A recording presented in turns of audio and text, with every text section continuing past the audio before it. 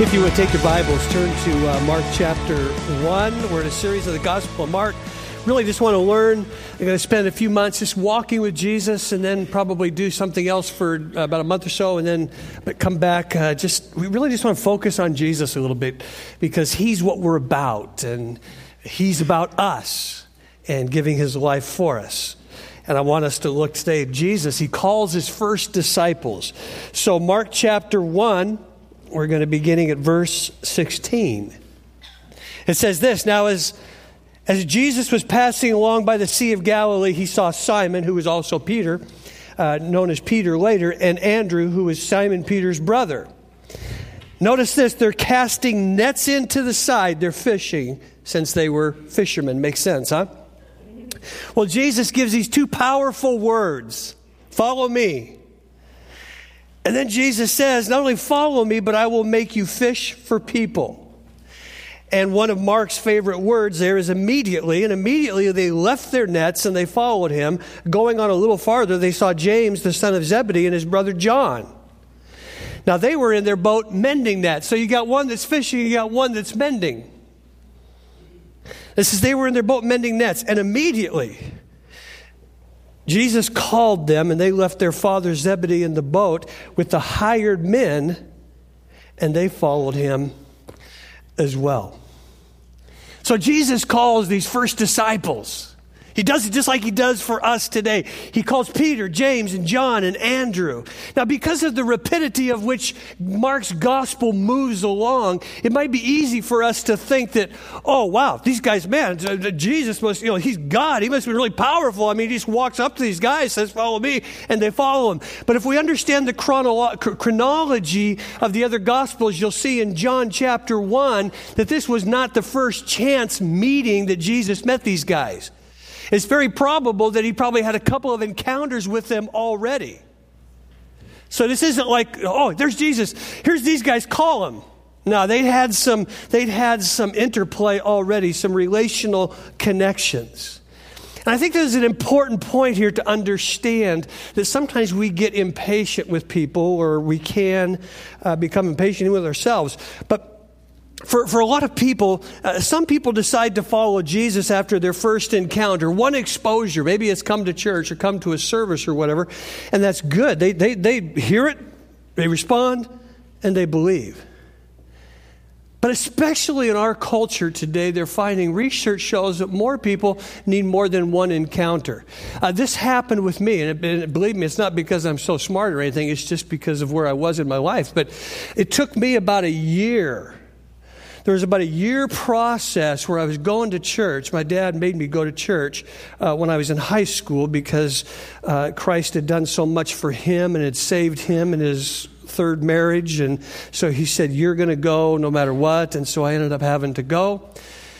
But during this process, I would hear the gospel, and I've told you the story a number of times, where I'd sit in this church, and I went with my best friend, Russ, and he would always want to respond to the altar call, and I'd say, no, not yet, I'm not ready.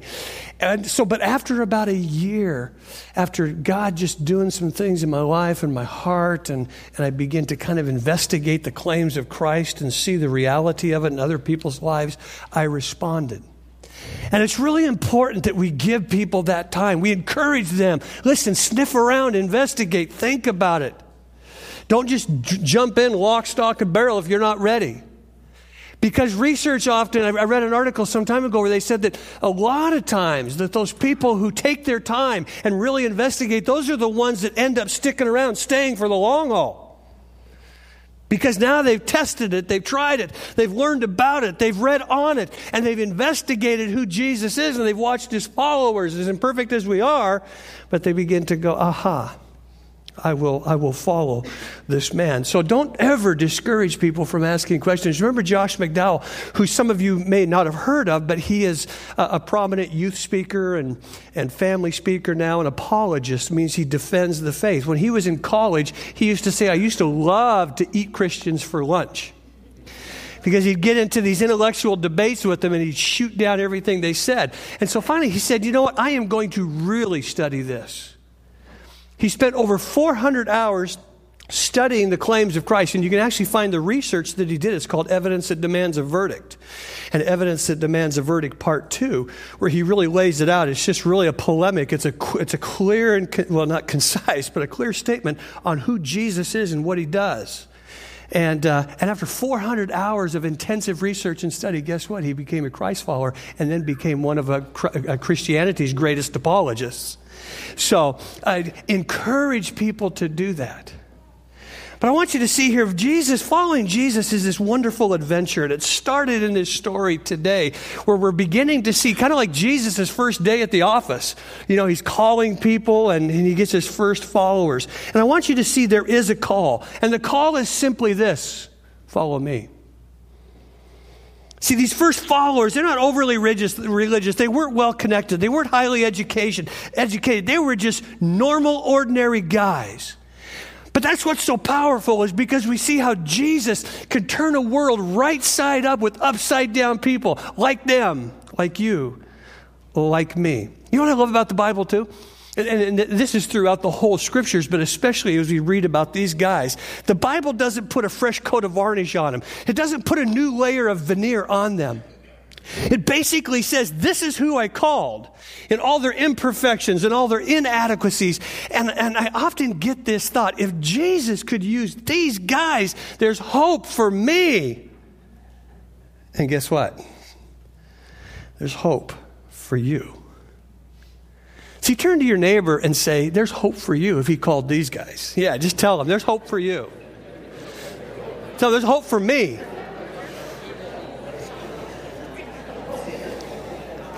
Because see, we have a tendency to think that these guys had it all together. And as we go through the Gospel of Mark, you're going to find out very quickly they don't. Now, the Sea of Galilee was a large lake. It was about 13 miles long, 7 miles across, 150 feet deep. One of the interesting characteristics of it is the lowest sea below sea level. It's actually 700 feet below sea level. And there was probably about 30 towns around it. First century historian of Jewish history, Josephus, he said that oftentimes it would not have been unlikely for any given day for there to have been probably close to 330 boats fishing and at work around the Sea of Galilee. So we're talking mass boats. We're talking a lot of fishermen. So Jesus didn't just kind of walk up there and go, oh yeah, I'll take you and you or you. He knew who he was going after. It was a selection process. And Jesus took the initiative to call these guys. They weren't volunteers. And you have to understand what's another amazing thing about this. In this day, the rabbis were highly revered people. They walked around in robes. They were smart, highly religious, and they would pick the people the pupils would go and ask the rabbi to follow them. Could I follow you, Rabbi Hillel? Could I be a part of your little entourage and learn from you? But here Jesus is the rabbi that he goes around and he starts picking individuals. Now, I know a lot of you are football fans in here, and you've probably been reading a lot. And I got my Sports Illustrated comes, and it's got a whole cover and most of it's taken up with the NFL draft that's coming this week.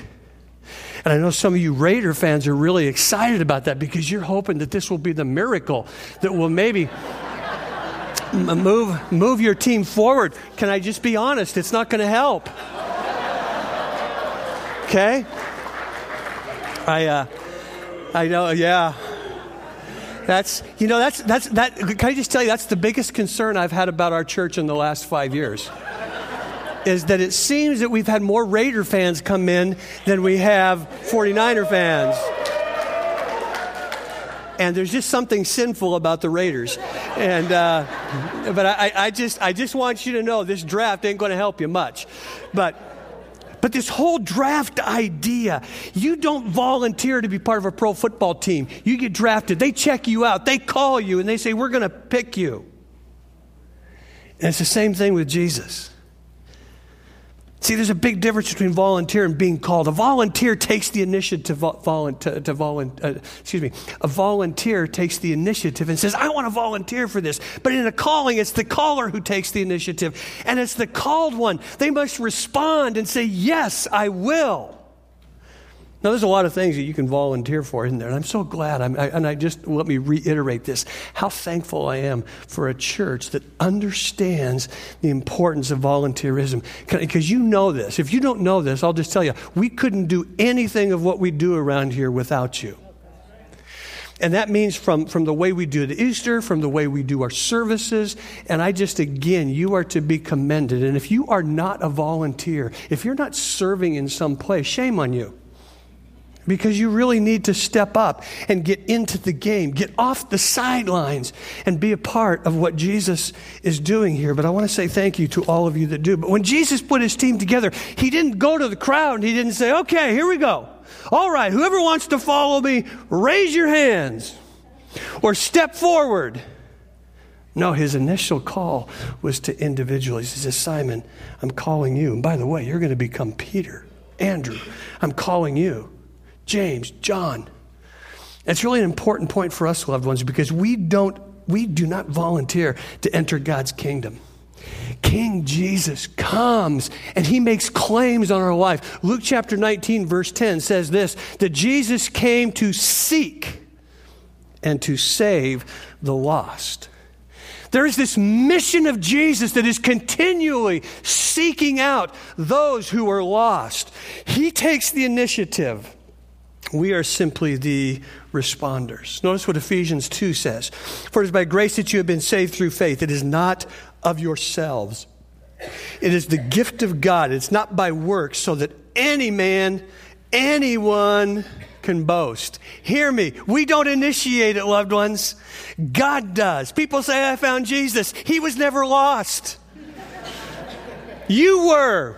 Romans, the scripture is clear. It says that we have all sinned and fall short of the glory of God, that we are dead in our sins. He initiated it. He sovereignly is at work. And this grace, it comes after us. And see, our part is simply faith and trusting in the response. And when we respond to this grace and this love of Christ, it rewires us. It's more than we deserve. It's greater than we can imagine. But hear me, it's all that we need to move forward and to become new people in life. John 15:16 says, you did not choose me, but I chose you. Scripture is clear. It says that we are spiritually dead. I don't know about you, but dead people don't respond. They're dead. They're flatlined. And there is this life of Jesus that comes by the quickening of his Spirit that begins to draw us and begin to work in us and bring us to him. And we simply are responders to what he initiates in our lives. And that's a whole theological conundrum that, hasn't been settled for the ages, about the sovereignty of God and the free will of man. But listen, I believe they're dovetailed and they work together. Because it's not that people don't have any choice whether to follow or not. We see it throughout the scriptures, everywhere Jesus went. You know what? He didn't have a bunch of altar calls. He didn't ask people to raise their hand. He would simply do what he does here. He would walk into a party where they were doing things, and then he would leave. And guess what happens? People either followed or they didn't. They got it. Or sometimes they would start following him, like you see in John chapter 6. They start following him. What do? As soon as he cut off the Wonder Bread and the cold cuts, they would quit following because he didn't provide what they wanted anymore. And see, that's how it works today. There's a lot of people who respond, oh, Jesus, oh, you did this for me, you did this for me. And I'm in this bad place. And as soon as they get out of the bad place, what do? They move away from Jesus. And then sometimes you'll see people, it's a bad time again, I got to go back. But see, I'm not really sure that that's following. As a matter of fact, I'm sure that's not following Jesus. That's simply following an Aladdin's lamp that's going to get you out of spiritual deep doo-doo. And see, that's not how Jesus operates. Jesus makes this clarion call that says, follow me. The church, loved ones, is not a volunteer community. It's made up of volunteers, but it's really not the focus to be a volunteer community. You, me, us, we are a called community. And some of us have got to make sure that we're hearing the voice of Jesus. I've always said that one of the greatest things that I can do, or one of the most important jobs that I have, is to help our church to be able to understand how to hear, sense, live with the expectancy of hearing Christ's voice, this voice of the Spirit, day in and day out, week in and week out in our lives. Because there are all voices that we hear. I was recently reading an article by Erwin McManus, a great pastor down in Southern California. He noted that until the fall, the whole universe was reflected of God's voice. Everything was formed, it was created, it was shaped by the voice of Christ. Hebrews 1:3 says that literally, the world, this earth, the cosmos is framed by the words of Christ. Creation is directed by his words. When Adam and Eve were created, he gave them their marching orders.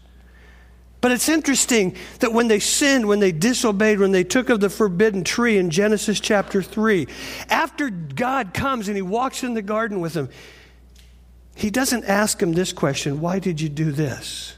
He doesn't ask him this question, what happened? He simply asks him this, who told you you were naked? See, this is the issue. This is the question that God's, whose voice were you hearing besides mine? Whose voice were you listening to besides mine? And see, so many of us, we hear voices, don't we? We hear voices from our past that help shape our lives up to this point, where, growing up, maybe some of us had some parents that they didn't believe in us. I can't remember ever hearing an affirming word from my father. I can't remember him ever saying, I love you. Now, has that tweaked me? I don't think so. But I've never, but I realized that in a lot of my adult life, from the time I was able to understand affirmation, I always pursued doing good. Why? Well, because that's how I would get affirmed. Because if I didn't get it at home, I had to get it somewhere. And so what does that do? Well, there's a positive to that because you're always working hard to do your best. The negative part is you become a people pleaser and you always want to make everybody happy because you want to tell them how good you are, which is a really bad place to go. And some of you had parents that abused you with their words, and you still have that ringing in your head. The first young man that I discipled in Lodi when I was a youth pastor, his name is Sean Anderson. And they believed he had cerebral palsy. Not a really bad case of it. He was high functioning, but when he talked and when he walked and when you just sat and watched him for a couple of minutes, you could tell that there was something, that he had a handicap. And it was, and this young man, he was one of the, like I said, the first student that I ever really discipled. And he would sometimes come to my office after school, and he would just be bawling and crying and saying, "Terry, I just so wish I didn't have this disability, this infirmity. How come I got to deal with it? Because kids make fun of me and they don't include me." And this went on he was in my youth group for probably 3 years, and I don't know, probably late in the first year, second year, I just finally said to him, I said, "Sean, who are you going to listen to?" I said, "Sean, what does Jesus say about you?" And he goes, "I know Jesus loves me and all of this." And I go, "Okay, that's who you've got to listen to." And we had that conversation many times. Because if you've grown up that way, that can be hard to break through and bust out. And I'd be willing to say there's a number of adults in this room, you're still trying to break out of some of those thought patterns of the past. But this is what's powerful. When you really believe what God says about you, it can move you forward in your life. The scripture says life and death are in the power of the tongue. It gives life. And when you begin to hear the voice of Christ, it can change you. It was about 1.5 years ago, Sean found me and he came and stopped by the church here. And he comes by and wanted to just kind of say, "Hey, PT, this is what I'm doing now." He comes by. He got his master's degree. He was a really smart kid. And he says, "Hey, this is what I'm doing now." So he drops by and he gives me these 2 books. Author, and get this, author and speaker. They found out he was misdiagnosed. It wasn't really cerebral palsy, but it was its cousin, a thing called dystonia. And so all of these years, they're treating him for one thing when the other thing is the issue. Now, he still has some neurological issues. But see, he was able to come and get beyond where people tried to place him in his past. And so now he's published a couple of books, and he's an author, and he's a speaker, and he goes around talking about disabilities and how to help people. Now, let me just tell you, that's the kind of thing Jesus can do in our lives. To overcome the infirmities, the voices of the past. Some of you have voices of the present. You hear now from people who want to devalue you. There's a world system out there that we become so timid by it because it argues and sounds so intellectual and so believable with its great philosophies. God is dead. He's not real. He's not here. How could you follow this God who allows all of these catastrophes and sufferings and things over here? How can you? And we begin to think like that. We hear those voices. Those are big topics that get in our dish. And then we deal with the past ones that say you're not going to amount to anything. Why could you think you could move forward?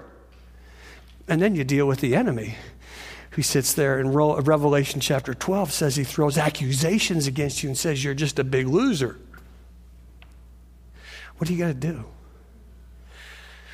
You got to know who you're listening to, loved ones. You got to hear the voice of Christ. It is the voice because Jesus comes with a new voice. See, why is this so important? Because the word church in the New Testament, you'll see it. I believe it's for the first time in Matthew chapter 16. Jesus says, upon this confession will I build my church. And that church, the idea is, the literal meaning is called out ones. It's a gathering of called out ones. Called out to what? Called out by the name of Christ. They hear his voice. John 10:10 says that the sheep hear my voice.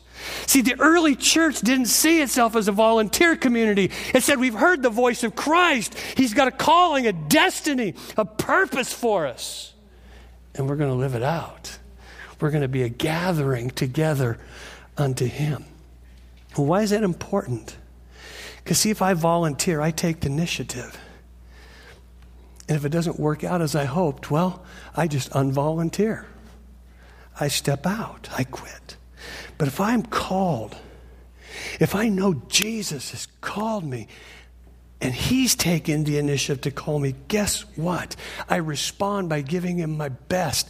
And then when everything doesn't go the way me, want it to, I still understand there's a calling.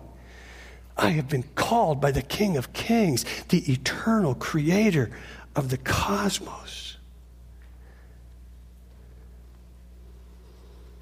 How do you see yourself this morning, friends? Are you a volunteer?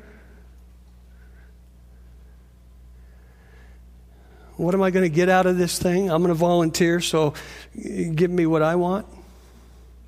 Do you come to Jesus on the basis, oh, Jesus, you didn't provide this month.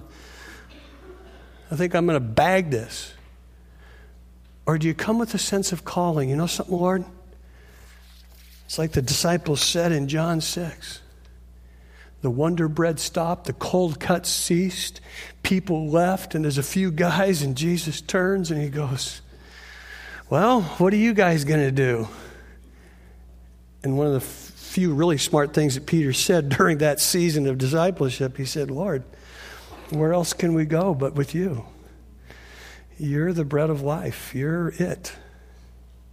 See, that's a called person because you understand it's not about what you get. It's about who you get. It's about following Jesus. See, and this call is always a call to relationship, loved ones. The word disciple means a learner. It's like these first followers. We are called to follow Jesus. Not a church, not a program, but a person who offers us the ultimate in relationship. It is different for us since we can't physically follow Jesus around all day, but we're called to be with him, to learn of him, to follow his lead, to learn of his example so that we become that. Hear me. We celebrated this 2 weeks ago. Don't forget, Jesus is not a historical dead figure whose teachings we follow. He is the resurrected Lord and God who is a living person, whose lead we follow, who has called us out. And we still have the ability through his word, through the Spirit that lives in us, that we still get to hear the voice calling us out today, to now, tomorrow, to the preferable future and destiny that he has for us. So there's a calling, loved ones, and it's to follow me. And he says, listen, I want you to hear. I chose you. And secondly, there's a purpose. He says, I will make you. See, Jesus promised to make them fishers of men, men who would fish for and catch people for God. See, Jesus is talking to fishermen, so this is what he does. He's such a great storyteller. He's such a great communicator. He uses their language and their imagery to speak to them. And he says, you know what? You guys have been catching fish. But we're going to ramp this up. We're going to enlarge your vision. We're going to give you greater purpose. And you're going to catch people for God. So as they followed Jesus, as they hung out with Jesus, he would transform them and he would begin to make them into something new. And hear me, loved ones, these are the words that you got to hear. Jesus saying to every one of us in this room every day, I will make you. I will make you. I will make you. See, as they followed Jesus, as they hung out Jesus, he would transform them and make them into something new. 2 Corinthians 5:17 through 18 says this, therefore, if anyone is in Christ, he's a new creation. The old is gone, the new has come. All this is from God who reconciled us to himself through Christ. And what does he do now? He gives us the ministry of reconciliation. He's saying, what you have received from me, I want you to go out and give that to others around. See, Jesus changes us and he makes us new and different. We don't transform ourselves. We simply cooperate, Philippians 2, with what God wants to do in us. We're called to follow him, and he promises to make us new and to change us. So many people approach God at this level. They feel like they got to change themselves. They got to be acceptable to God. Religion is self-improvement. Religion is self and image management. I got to look good. Relationship is about Jesus who comes and says, I want to bring a transforming power to your life through the work of my Spirit in you and your cooperative work and walking with me. Jesus is the one that says, come as you are, I'll change you. Religion says, I got to change and then I can go. I talked to a guy recently. He says, I think I'll come back to church as soon as I get it all together. I said, good luck. Oh, I don't want the ceiling to fall in on you. Hasn't fallen in on anybody else yet. There's a few of you in here that I'm a little surprised, but that's, especially me. That's a whole other story. But see, that's what people think. Religion, I got to get it together. No, Jesus is the one that gets it together. That's why, listen, if you ever leave the church, don't ever tell me it's because there's a bunch of hypocrites here, okay? Because there are. And I'm the biggest. Now, that said, this is where hypocrites should come. Because if they're really pursuing Jesus, Jesus will begin to distill and extract all that hypocrisy out of them. See, we think that we got to be, no, this is the place. This is the gathering, the called out gathering where Jesus begins to work, do his work in us. And I know that when we're talking about following Jesus, and there's probably a number of you that are still, you really don't know where you stand with Jesus, and that's all right today. I honor that. Keep seeking. But sometimes we get this idea that we've got to be like somebody, don't we? I got to be like Brian. I got to be like Clem. I got to be like Susie. I got to be like Sally. I got to look and talk like Jeff. Are you kidding me? When we study the disciples, and we will in probably a couple months, we'll see a bigger breakdown or a large enlargement of the disciples and their personalities. They were as diverse as any group of people. They were as diverse as any group of 12 could be.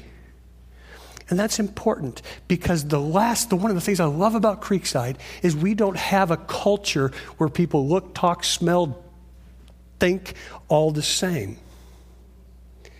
I don't think that there's many people at Creekside that if you walk downtown and met in in a group of 3 or 4, they go to Creekside because of how they look or talk. It's kind of funny. We went out to eat the other night, and there was this little restaurant, and we're in there, and all of a sudden 3 more Creeksiders come in and go hug them and say hi and greet them, and then a few minutes later, there's a couple more Creeksiders come in. We're going to break out and have a prayer meeting right there, take over the restaurant. And the hostess come over and said something about the church. And I go, oh, yeah, it's a great group of people. I couldn't really understand him, but he was talking about all these people from the church. And it's interesting. But listen, that's what a gathering does. That's what called out ones do. We just act like Jesus. We don't act like one another. If you look at the diversity in these guys, Peter was an activist. John was a mystic. Peter was impulsive. John was contemplative. Of the 12 disciples, 7 were fishermen. You know what? To be a fisherman, you got to be patient. You got to be persevering. Those qualities are valuable too. When he says, I'm going to make you fishers of men. You got to be patient with people. You got to persevere with them through their stuff. It's interesting that Peter and Andrew were casting their nets into the sea when Jesus called them. Yet on the other hand, John and James, what were they doing? They were in the boats mending nets. You get a great picture here of, again, diversity. Why? Well, because you see that Peter and Andrew were heavily involved into evangelism, sharing their faith, going out and getting people. We see in the New Testament, early on, Andrew, what is he always doing? He's always bringing somebody to Jesus. What's Peter doing? He's the guy that preaches the first sermon at Pentecost, Acts chapter 2. And what happens? 3,000 people get saved. So these guys were the evangelists. James and John, what were they? They were totally different. They're mending nets. Now, they were fishermen, but it's interesting how Jesus makes this distinction here, because what did they do? Well, they had a whole different perspective of ministry as you see them walk out in the New Testament through the book of Acts. They were the lovers. They were the ones that worked with people. They were the ones that encouraged. John was the one that had Peter after he had denied Jesus and probably was being marginalized by the rest of the disciples. John's the one that reaches out to him with kind of a pastoral heart and says, come and stay with me, and begins to love him. Take care of him. See, loved ones, there's so much diversity when God calls us. See, the ministry of James and John was that of mending people, and their emphasis was on heartfelt, practical nature of love. There's an interesting word here where it says mending. In Ephesians chapter 4, verses 11 and 12, you can just make note of this. There's a scripture that's really for the church. And it says that God placed gifts in the body. It says he placed in the body as gifts, pastors, teachers, prophets, apostles, evangelists. And he says their job is to equip the church to do the work of the ministry. The job of pastors, teachers, prophets, evangelists, apostles, is to equip the church, us, to do the work of the ministry. We get that, don't we? We all are ministers. It isn't just the few of us that are, quote, on staff that do everything. Now, what's interesting, that word equip, it's the word kartatizin, and it's the word used for setting a broken limb or putting a joint back in place. That word where he says the pastors, teachers, apostles are to equip the body, it's the same word there for mending nets. And we see that's exactly what James and John are doing. They're mending nets. You know what they're doing? They're getting that net ready to go back in for its purpose, which is to catch fish. And when you and I, when we hear the call of Jesus on our life, some of us will be out there and we'll be sharing our faith. There's a number of you, you're always telling about how you went at work, or you were talking to somebody on the business and you shared your faith, or you told them about Jesus, or you told them about Creekside. That's an evangelist. And others of you just go, oh, Pastor, I just had to call this friend at work today because, they stayed home and I just wanted to minister to them. I wanted to pray for them. And you're mending people. And all of us have, out of our personality, Jesus uses us different. But every one of us is called to be part of this great commission of reaching people, of casting for people, of mending on people. That's the heart of Jesus, loved ones. That we would be casters for and menders of people. And Jesus changes us so that our lives become contagious, that it isn't all about us, you and me, but because he's working in us, we understand that as we're being mended. See, I hope that when you come here on Sunday mornings, that when you gather in a growth group, that when we do an activity together like Easter or whatever, that there's mending of your life, that there are things that have been out of place that are spiritually being put back together because you're a called out one and you are with the gathering of called out ones. And Jesus, through his Spirit, is healing you. He's touching you. He's ministering life to you. Why? So you can go out, cast nets, put your hands on people, help mend them spiritually, touch them graciously, love them wholly, because that's what Jesus is doing in you, to you, through you. Because see, the scripture says that ultimately, you know what we're supposed to do? We are to bring the aroma of Christ to our community. 2 Corinthians 2:14-16 says this, but thanks be to God who always leads us in a triumphal procession in Christ. Through us, he spreads everywhere the fragrance of the knowledge of him. For we are to God the aroma of Christ to those who are being saved and to those who are being perishing. We don't have any scents in our home, smelling things in our home because of my severe asthma. But I remember Trina used to wear this lotion. It was this citrusy, lemony, sweet. It was just really nice. And it was interesting because whenever she'd wear it in the morning, if I gave her a hug and a kiss and said goodbye, that aroma would go with me through the day. And then somebody else might hug me or shake my hand and go, wow, what's that nice smell, PT? That's just the aroma of Trina. And see, loved ones, that's what's supposed to happen with us. That we are so following Jesus in tune and in touch with his love and his life, that wherever we go, there's the aroma. Because when we're doing that, that's the healing element of our life. It's bringing Jesus to every situation. But as we see in this story, there has to be a response. What was their response? They left their boats, they left their nets, they left their families, their crews, and they followed Jesus. Now hear me. Don't check out now. Because I know this is our Americana culture. Well, it ain't going to happen, bless God. It ain't going to happen for me. Well, probably not. And I want to give you some perspective very quickly because it's easy to leave it there and that becomes such a large generalization. Because you'll see in the next passage in Mark, Jesus visits Simon and Andrew's home and he heals Simon's mother-in-law. Verses 29 and 30 say this. As soon as they left the synagogue, they went with James and John to the home of Simon, Peter, and Andrew. Simon's mother-in-law was in bed with a fever and they told Jesus about her. So hear this. Jesus says, follow me. And it says they leave everything immediately. Yes and no. Because they still had a home.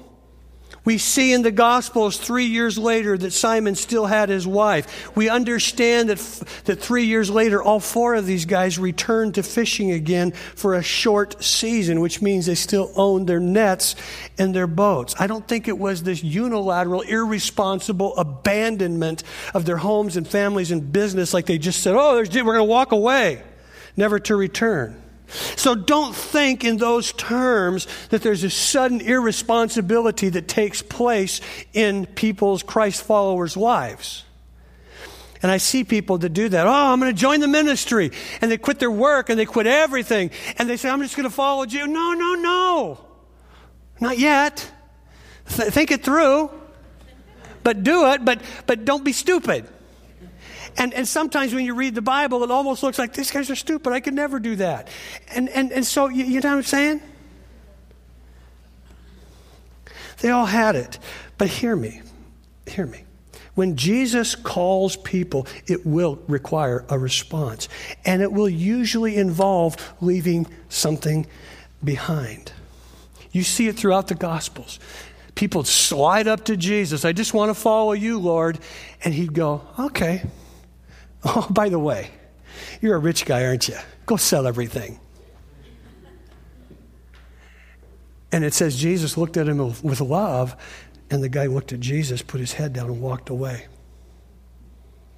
That only happened one time in the Gospels where Jesus said that. One guy, one time. Why? Because Jesus will always finger something in your life that needs to be touched. And it won't be the same for everybody. But hear me, loved ones, there will be a call when you decide to follow Jesus where he will recalibrate something in your life. And you see here and throughout the New Testament, you see a priority of relationship. Luke 9:59-62, Jesus comes to a man, he says, follow me. But the man replied, Lord, let me first go bury my father. His father hadn't died yet. And Jesus says, no. Follow me. Jesus is saying there's no higher priority than this relationship right here. There's also you see the priority of goods. You see it here, where they had to leave their fishing business. Mark chapter 2, verse 14, we'll see in a few weeks. As Jesus walked along, he saw Levi, or Matthew, the son of Alphaeus, sitting at the tax collector's booth. Jesus said, follow me. Levi got up and followed him. This was a lucrative job for this man. But he realized money couldn't do it for him. Couldn't make him happy. Couldn't fill the void in his life. You see here the father Zebedee. He has hired men. This indicates their business was doing well in the fishing business. They had a nice little tuna factory going. He had money. James and John left their father in nets. They left a bright future. Vocationally, financially. But you see, they found a higher calling that went beyond money. See, filet of soul failed greatly in compared to saving souls.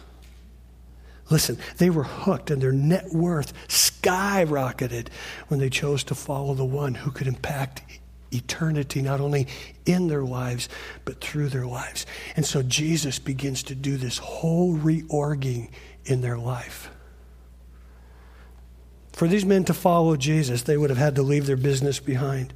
I mean, think about it. They couldn't be dragging their boats and their nets across Jerusalem.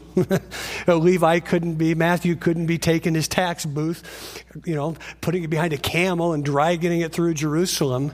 No, they had to make some tough calls. They had to push some chips in. February 15th, 1519, Spanish explorer Hernan Cortez set sail for Mexico. He had an entourage of 11 ships, 13 horses, 110 sailors, 553 soldiers. The indigenous population upon his arrival was 5 million. From a purely mathematical standpoint, it was about 7,500 to 1. The two previous expeditions that he had been on and led had failed to even establish a settlement in the New World. Yet Cortez conquered much of the South American continent. What Cortez is reported to have done on this third trip after landing is an epic tale of risk. He issued an order that turned his mission into an all-or-nothing proposition. Push the chips in, make the big bet. And he said, go burn the ships. And as his crew watched the fleet of ships burn and sink, they came to terms with the fact that, guess what? Retreat is not an option here. See, think about this. How often does failure come because we always have a plan B that we'll fall back on? Or that plan B, if our plan A with Jesus doesn't work or we're not happy with it, we go, forget it. I see so many people, they come and they go. You know why? Because Jesus didn't do what they expected or wanted.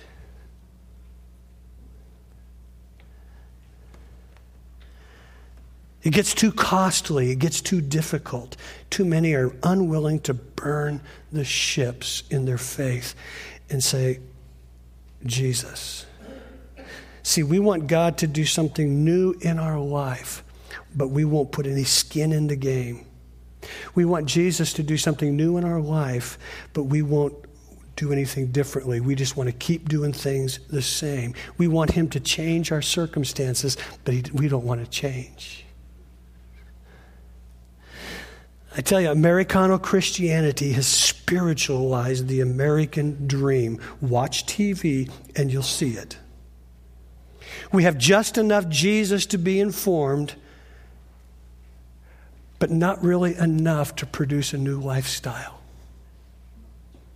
We don't have enough Jesus that really wants to transform us and to change us and to make us different. We want to receive everything Jesus has to offer, but never really give anything up.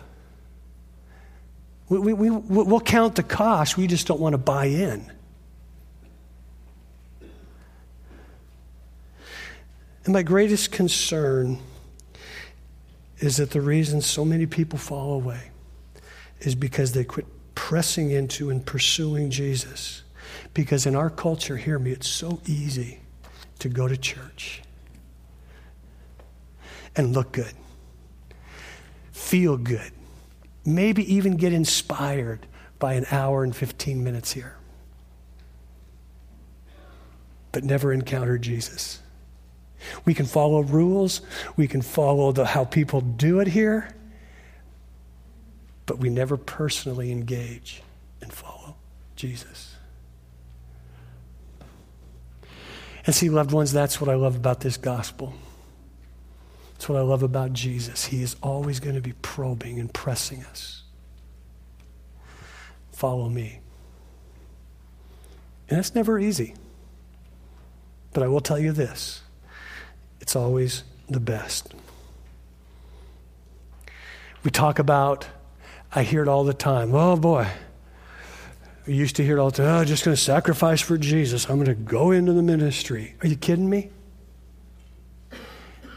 Big deal. You get to do this full time? That's a sacrifice? Oh, I gotta serve on a Saturday, you know. Are you kidding me? Sacrifice?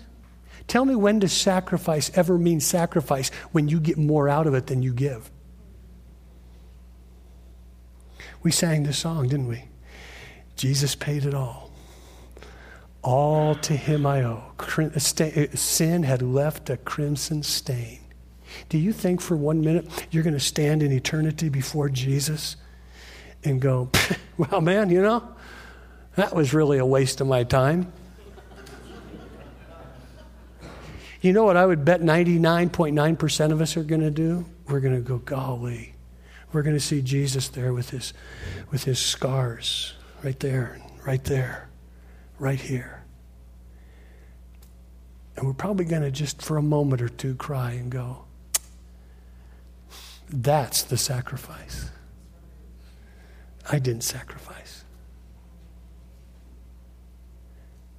So, loved ones, what are you going to do? You going to follow him? Are you going to follow an Americano Christianity? Or are you going to follow Jesus? Because it will cost you. You will reorg your priorities. But it won't be a sacrifice. Because it's for him, the one who gave his all for you. I want to pray, but before I do, I want you to think. Is there something you're holding on to? Is there a fear? Is there a voice? That today you need to say, I need to hear Jesus' voice that's holding you back, but you need to hear his voice to release you. There's some people here, it's possible God's calling you into ministry. There's probably some young people here that you've considered it, and you've heard the, oh boy, you can't make any money at it, it's hard, and it's all of that. Baloney. It doesn't matter what you get out of it. It's what we get to give to Jesus. And maybe you need to make a stand today to say, yep, I'm going to burn the ships. I'm going to pursue what Jesus has for me. I'm going to follow him. Or maybe there's somebody here today, you've never crossed the line and said, I have decided to follow Jesus. No turning back, no turning back. Today's your day. Now, there's no pressure here, because I would say this to those of you who said, you know what, it's only my second day here, man. Don't pressure me. No pressure, but then I would challenge you to say, start doing your research. Start sniffing around. Start seeking. Start reading. Start reading the Gospels and see who this Jesus is.